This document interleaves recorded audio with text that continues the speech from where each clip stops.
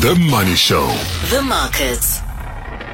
What a lovely recovery we're seeing, Peter Brook, who's a portfolio manager at the Old Mutual Investment Group. And it's days and days of recovery, which takes us to level on the year, which is good to see. I wonder if you think that this market recovery, certainly on the JSE, has got more legs. I think the recovery was really driven by being oversold and the positioning, everyone was underweight. So it's sort of natural that you have a rebound. I'm not sure if I would read too much more into it than that. So obviously, I think there is good fundamental news in terms of U.S. rates peaking. But as always, markets sort of get a bit of ahead of themselves. Now we're rushing for lots of cuts next year. So the positioning data suggested a bounce. We're getting that bounce. It feels a bit more like noise to me than anything else. But I hope it does develop into better things, obviously. Yeah, absolutely. What are the reasons it shouldn't? I mean, or should? You can pick either one, really. Do we see this momentum continue? Because in February this year, we were up 12% for the year to date. And then, of course, we wiped all of that out. We've recently now got to break-even level once again. Is there any way that we get another 10% out of this market this year, the 10% that the market might anticipate for next year?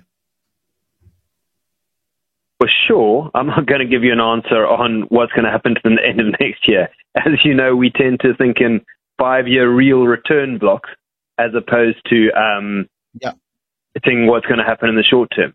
What is true is that South African assets are very cheap. So, I mean, for instance, today, Redefine produced numbers. They're on a 12.5% dividend yield. So if you plug those sort of numbers in, you will get good real returns from SA bonds, SA equity, SA property. When we do the same globally, what we see is there's okay value, and increasingly there's good value in bonds, so you should get returns. The big driver will be profits. So generally, profits have been very good coming out of COVID, and we're now starting to see higher interest rates. When those start to bite, does the world slow down and profits come under pressure? So I think the driver of what's going to happen to global markets and hence our market will be what happens to the profits.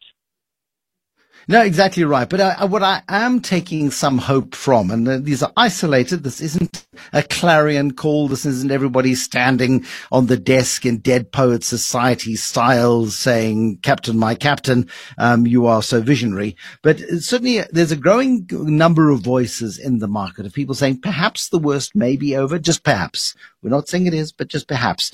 Redefine saying, you know what, things are getting better from an economic and a business cycle point of view. We'll talk to the chief executive in the next 15 minutes. But I wonder whether or not you're getting that sense that there is a little bit more confidence in this market than there was 8-9 months ago.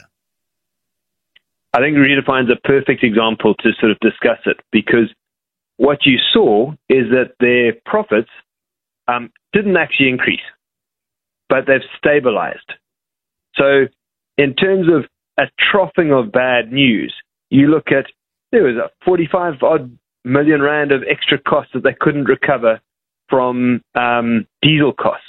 That's getting better as we go forward. But the big kicker for them, the big headwind, was their cost of debt in South Africa was 9.4%, up from 8.7%. And with a highly leveraged company like property companies are, that's a big mountain to climb. So what's important is if rates are peaking and interest rates fall, that frees markets to get better. It also frees the economy to get better. So, yeah, I would think that Redefine should be looking for a better outlook over the next 12 to 24 months.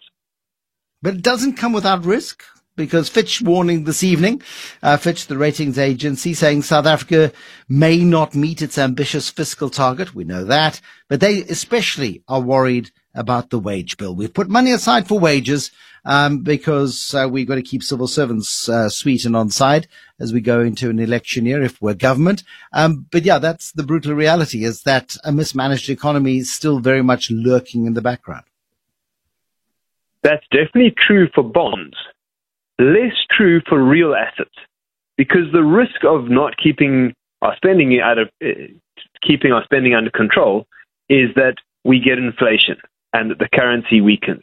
And then if you've got an inflation hedge, like you do in the listed companies and the property companies, that actually protects you in the long run.